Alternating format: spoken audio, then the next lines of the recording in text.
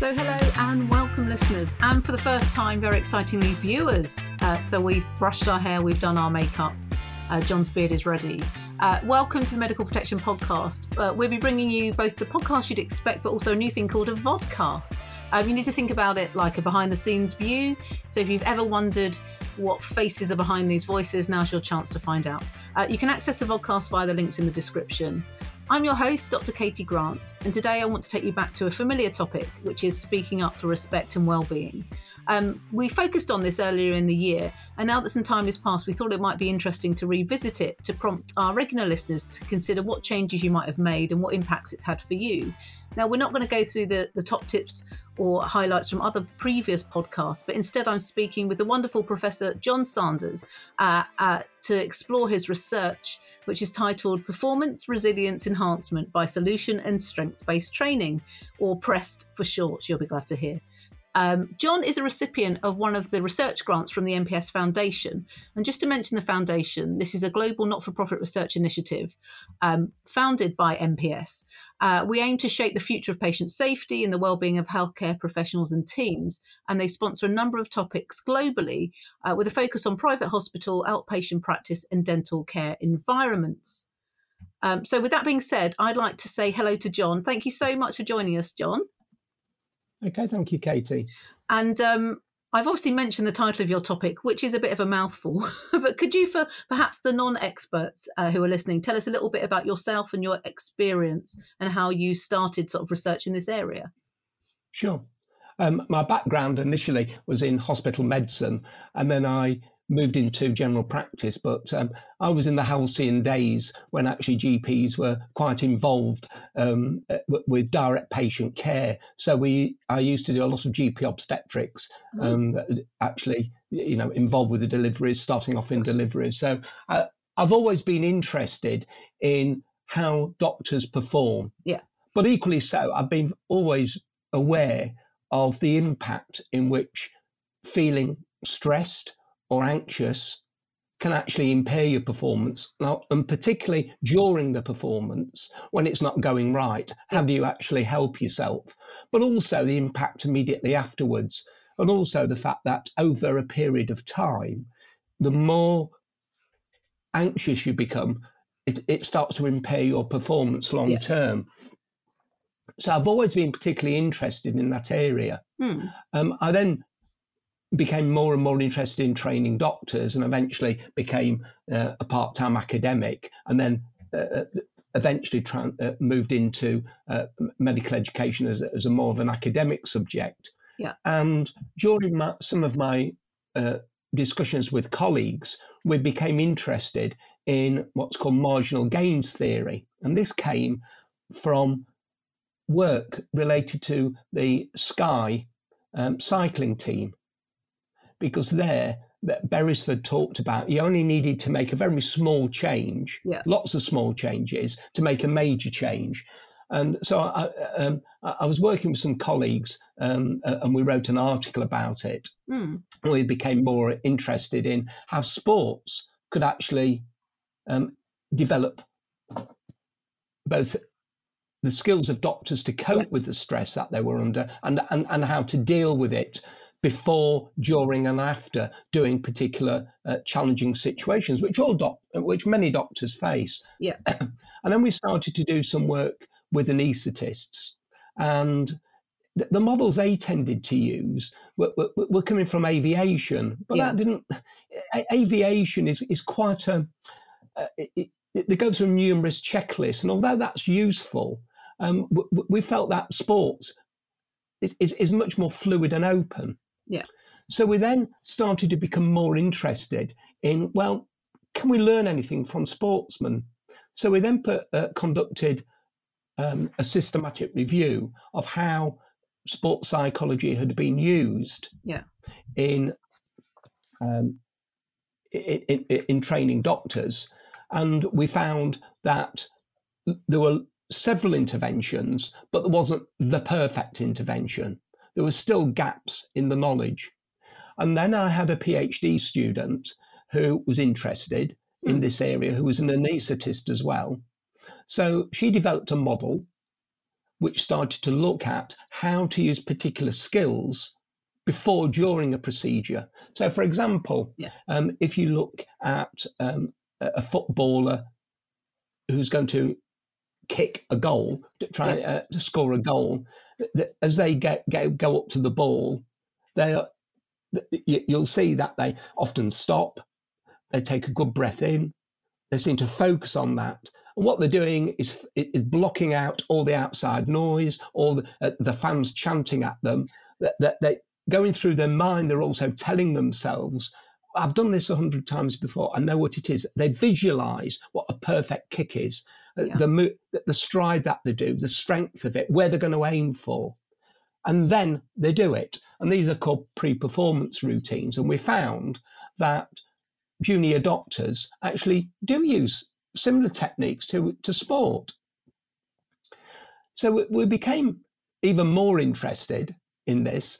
And at Edge Hill University, we have a strong sports psychology department. So I've been chatting to them, and they were particularly interested in what's called talent development, because what they found is that for athletes, and that includes all sportsmen, it's a general term people tend to use, that there were differences between highly successful performers and not so successful performers. And these were quite a range of techniques before, during, and after an event. And so there were things like getting ready on the day of the event before they're doing things. There were things which, if they were, whatever they were doing, whether they were playing football, tennis, they were using particular what's called pre-performance routines that they were going through just before they're going to do it. So this is very closely around performance, and that's why we use the term performance resilience. It's a term which we've coined because then it's resilience very much focused on doing a particular sports task. And then afterwards, what are they telling themselves afterwards? Are they beating themselves up? So what we were interested in is whether we could apply some of this work to doctors. So we thought, well, how can we best do that? Most doctors are probably doing some of these skills. The question is, are they doing them all the time? And some research from elite sportsmen is that they are quite variable on how they do these skills. So they're not consistent in using them. So we wanted to try and develop an approach to see whether to help people to use these skills more consistently. So the first thing is, well, could we use existing tools in sport to help individuals to identify their particular strengths? What are they using? What are these skills that they're using? And then once they've identified them, is how can they build them up and how can they maintain using those? So we were fortunate to get one of these MPSF, Medical Protection Society Foundation development grants, which will allow us to, first of all, do some work to see, is this actually just rubbish? It seems a good idea. It's a good place to start, isn't it? Is this actually just rubbish? That's right. So we want to do some interviews. And then what we want to do is to then, from those interviews, decide which are the categories in one of the sports questionnaires that is widely used and has been validated in sportsmen. What questions seem to be relevant to their particular context as being a doctor? Because obviously it talks of things like match play during this and during that. It's because it's designed for sportsmen. But I'm sure that we can adapt it and develop it. So we're going to develop that questionnaire related to the medical context, particularly in surgeons and anaesthetists and obstetricians. And then what we intend to do is to then administer that to a large range of people in those groups. Ideally, what we would like is several hundred. So first of all, we've got a survey tool to find out the extent, but also we can then find what's called the validation of that questionnaire. Once we've got that, we can then develop a bespoke training package for doctors with the sports psychologists, which helps individuals to identify which of these areas in the questionnaire are strengths and not so much strengths. And then the areas which they haven't got so much strengths in, we can give them hints on how to develop it. Yeah. What we found from the review on using some aspects of sports psychology, it tends to be pretty didactic. So basically, you're given a whole range of things and told, just do those. But actually, we all know that if it's not relevant to the individual, you either forget about most of them or you just ignore them. So this is very much about individual strengths-based, and that's why we use the word strengths-based. Great. So going back, so you talked about something like pre-performance routines and visualization. What are the other, because again, I've got a friend who's a surgeon. I just texted him before we did this and said, do you have any pre-surgical routines? And he said, I wash my hands. Genuinely, that is his answer. And I was an anaesthetist. And occasionally I would literally go in and talk to myself in the mirror if I was trying to egg myself, if there was a really difficult case coming up. I occasionally would go and say, come on, you can do this. More out of desperation, I think, than anything else. So this to me makes sense, but I'm not sure that I've ever consciously thought about routines. So what other things are you thinking to transfer? So you've got the pre-performance routines. So you said about the sportsman taking a penalty kick, or the sports person taking a penalty kick, the footballer. You said they may do a breath. They may, I see when you watch the TV, you see them doing like signs, or they may be saying a prayer. What do these routines consist of, or are they a real mix of things? They're a real mix of things. And the thing about it is that what we found from our review, which was mainly surgeons, that most of the work has been done in surgeons, and most of the work has been done in America by one or two particular groups. That's all. And what they've done, they've developed a package which teaches about 10 of these. But in fact, if you look at sportsmen, they have their own idiosyncratic approaches, which they find particularly works. And work with Olympic athletes in Finland by Hanin has shown that, in fact, individuals have usually 2 or 3 which they consider, which they repeatedly use, and which they find really works. The difficulty with the sportsman is that they don't consistently use them. So, and they don't tend to use them when they're actually under a lot of stress, that they sort of, the stress takes over and they forget to use them. So the argument is the fact that you don't need to learn all of them. You just need to identify which ones you particularly you find useful. What most people find useful are visualization. Yeah. There's like this internal video camera movie goes on. I've done that before, and you see yourself. I've done this before. I've done that before. Sorry, just to clarify. So if I was going to do a difficult intubation, for example, I would go through the steps of my preparation, the equipment, and then I would sort of in my head, I would visualize what I'm going to do. I'm going to put the oxygen on 100%. So you'd literally go through each step of the process. Is that what you mean by visualization? You can do that, but also you can visualize that the times when you've done it really successful, these difficult things. So you like are the bringing winning. Yes, you bring back the memories of when you were highly successful. Oh gosh. See, that to me is very alien as an anaesthetist. It's always the worst. Yes. You're preparing for the worst. I don't think I've ever thought, well, it worked that time, so it's going to work this time. It's always, well, it worked that time, but I was probably just lucky. So that's a real mind shift, I think, particularly for perhaps those of us who may be of that more negative end of a scale, I would say. Okay, so visualizing. Yes. Go ahead. I was going to say, doctors tend to be either super confident and not, or the opposite.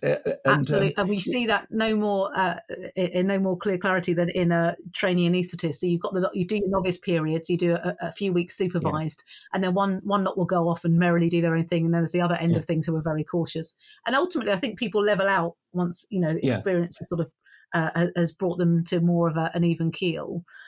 So you're actually visualizing. So if you were a footballer, you're visualizing that penalty being scored. Sorry, I'm not a football fan, but you're visualizing the goal, a goal being scored, or you're visualizing, the successful outcome of your intubation. So it's not necessarily the steps; it's actually thinking about when you've done it and you've got it in the, in the right spot. It can be a mixture of both. Okay. Some people go through repeatedly the steps. Yeah. And what it feels like doing it. It's I know we're calling it visualization. Yeah. It's sort of reenacting it. Yes. It's for athletes particularly. They tend to also focus on sort of the muscle, that feel of running up to the ball. So they're getting sort of the muscles prepared, they're mentally prepared. So they're reenacting that process. They are, but they also often visualize success as well. Gosh, and there's evidence this works in sportsmen. Yes. Okay. There's evidence that it works in doctors as well. Yes. But unfortunately, not every person does a lot of visualization. Yeah. If they do visualization, it's useful. It might be a useful skill, but some people don't tend to use visualization very much. What they do, they block everything out. Yes. So they almost create a quiet zone for themselves. So thought blocking, that it's about, they block out not just people's speech, but the environment. Yeah. The fact that you've got onlookers. Yeah, you block out onlookers. You block out all the chatter people. Yes. Around you. You just focus and do that. The other thing is you start blocking out thought blocking, where you're telling yourself. This is the particularly Peters's work on about the chimp. Really, you stop the chimp on your shoulder telling you're useless and all this sort of stuff. I mean, that's like the CBT style. I mean, I was thinking about inner voice and monologue, because I'm amazed that my husband, for example, doesn't have an inner monologue. He was saying, whereas I've got this constant. I know it sounds. I've got almost a constant stream of saying. If I go and meet someone, I'll be like, "Oh, why did you say that? You're such an idiot," or whatever. I have this like virtually all the time, and my husband has nothing like it. So, can you learn techniques then to turn off this inner critic? Yes, and also the opposite. Also the opposite, to give yourself the positive, so you can learn the techniques. And the thing about it is, if you don't do it, it might be useful to learn the technique. Yeah. But you may do it, but you're not doing it all the time, and particularly when the going gets tough. So that's what's important to identify as well.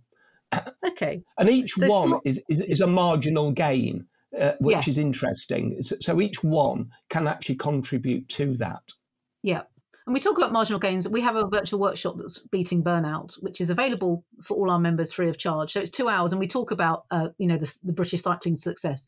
And these marginal gains, like you say, the things like even having your own pillow so you sleep better, teaching the cyclists to wash their hands properly so they get less bugs and things. And I think there's that, to me, that's really appealing. Anything that you can do that's a small step that can have a really big cumulative effect. I'm interested. So you talked about this idiosyncratic, they have their idiosyncrasies, their own sort of preparation routines. Yeah. Do people teach sports persons to select those? Or, I mean, how do you learn to have an effective routine is what I'm trying to ask you. Or can you learn? Yeah. Well, if you chat to the sports psychologists, this is where the debate is. The majority of sports psychologists appear, and I'm not a sports psychologist, I'm only giving it hearsay, but what they say is that most of them teach only one or two techniques. And that's what the sports psychologists believe in and teach in. So what you find in the research is that it's quite a lot of it is still didactic. This is the way that I think you should do it. And they just train them and train them and train them with one or two or a few techniques. So that might be visualization, or that might be, before you do anything, I want you to take a big breath, ground yourself type thing. Okay, great. Yeah. They're telling them what they think will work. Yeah. And some of them teach a whole variety of them and tell them to do all of them. Gosh. But the trouble is that if you look at the research of them, those particular approaches, it doesn't work for everybody, these systems. Yeah. So then they've been looking at, well, why doesn't it work? Yeah. It works once.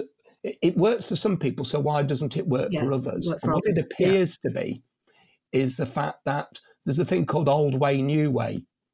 As we've always said, it's difficult to teach an old dog new tricks. So once you get into using a particular routine which is idiosyncratic, why are you bothering to teach them a new technique? Because they've already developed that technique. Most people, I know you were talking about your husband not doing this in a dialogue, but he's probably doing something else. Most people do something. And the work that Helen did look at with junior doctors is that across the group of junior doctors, okay, it was only a small number, but they were using slightly different techniques, the doctors were themselves as well.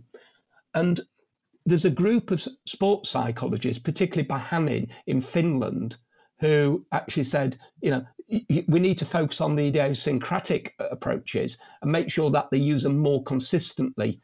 And he says that what individuals need is to be in this zone of optimization, he calls it, where their performance is optimized and it's consistent. That's what makes the difference between the really good performers and the not so good performers. They are consistently good.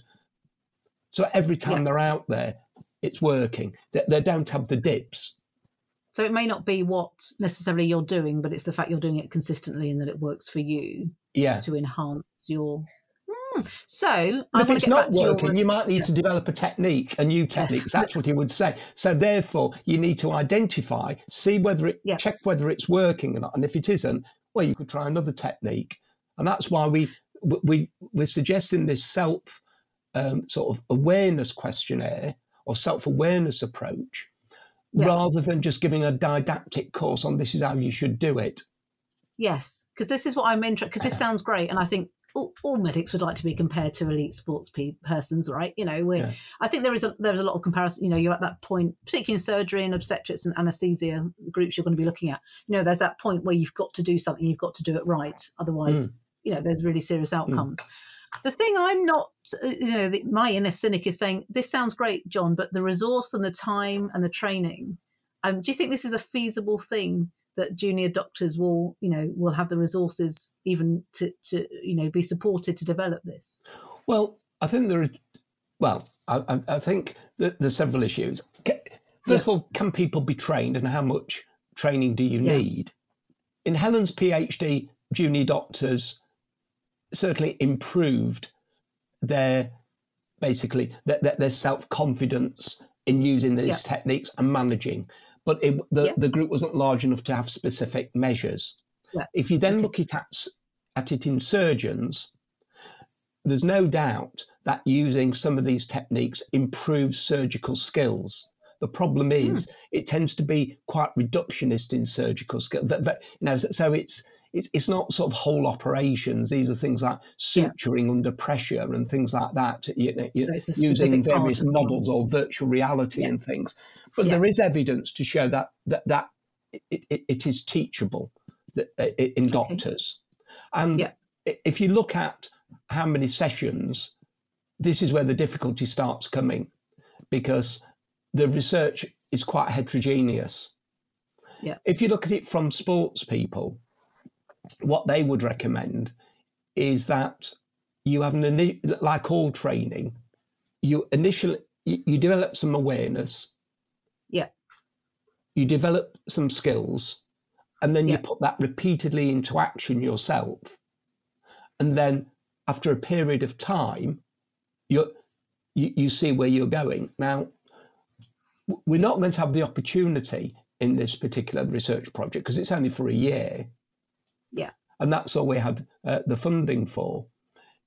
We're only going to be able to develop the initial sort of phase one of it all. Once we've got that, what we will be then looking at is actually rolling this out and measuring these types of outcomes in a longer term. And what we would see in an ideal system is that it would be more like a coaching model. So you get a group of doctors and it could be part of all training.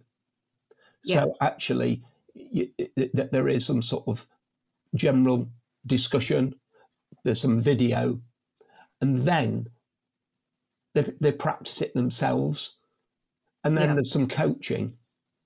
And we say, well, who's going to do that coaching? Well, one opportunity could actually be sports psychologists. Yeah. And I hope, there's not too many sports psychologists sort of reading this, but if you look at the number of people who do sports and sports psychology at university, it's quite high. Yeah. But how many of them actually become highly involved in sports psychology? The majority of people end up doing things like becoming personal trainers, working in sports centres, becoming sports teachers. And, there's no reason why you can't have a performance coach within a particular, a trust, because the amount of money that the wages is comparable to any other allied health professional. And in fact, sports psychologists, can be regarded. Sports psychologists are already employed within the health area. But what they tend to focus on is things like exercise to improve, mental well-being. So there is this cohort there. But like most things, individual psychologists have particular research interests. Yeah. So I wish we could talk longer, John, because this sounds fascinating. I really want to know how this is progressing, because obviously members are going to be involved with the questionnaires and research. And obviously, I think we could all probably learn some stuff from this, whether we're practicing or not.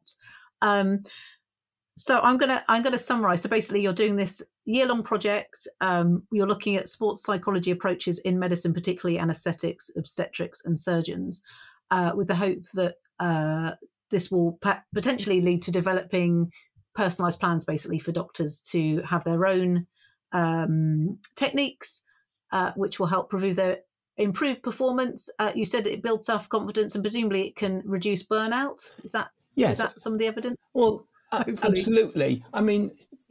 We know that if you're not performing well, doctors have a high conscientious index, because the biggest success factor at university in the big five, your personality trait, is being highly conscientious. And that is what you need to be. The flip side to it is that you tend to beat yourself up when things go wrong. Yes. So when you beat yourself up going wrong, that has a major impact, obviously, on your mental health and general well-being. And there are other factors as well, because if there are other aspects in your life are going on. But if we focus around sport and performance, we know that sportsmen go through exactly the same, that they're beating themselves up afterwards. And, it's how do they bounce back as well? So actually the questionnaire does identify some of these aspects. So it's about, how do they prepare themselves before they're doing things? Getting into that frame. How do they, as they're about to do a task, the performance, get themselves into the optimum? And then afterwards, how do they stop? How do they stop beating themselves up afterwards? So use it productively, learn from failure as opposed to dragging yourself down. That's right. So what we're trying to do is to create this package and then create some videos. And obviously, as we're doing that, we want to be developing it with future users to ensure that what we're providing is relevant. And fortunately, we've got sports psychologists who are experienced in running this type of work and do coaching for elite athletes. So I'm sure that we can create a relevant package by the end of it. And that's what we intend to do by the end of the year. We intend to have basically two major outputs. One is the questionnaire that's validated, that we can use for doctors as a self-assessment tool, but also as a survey tool, and also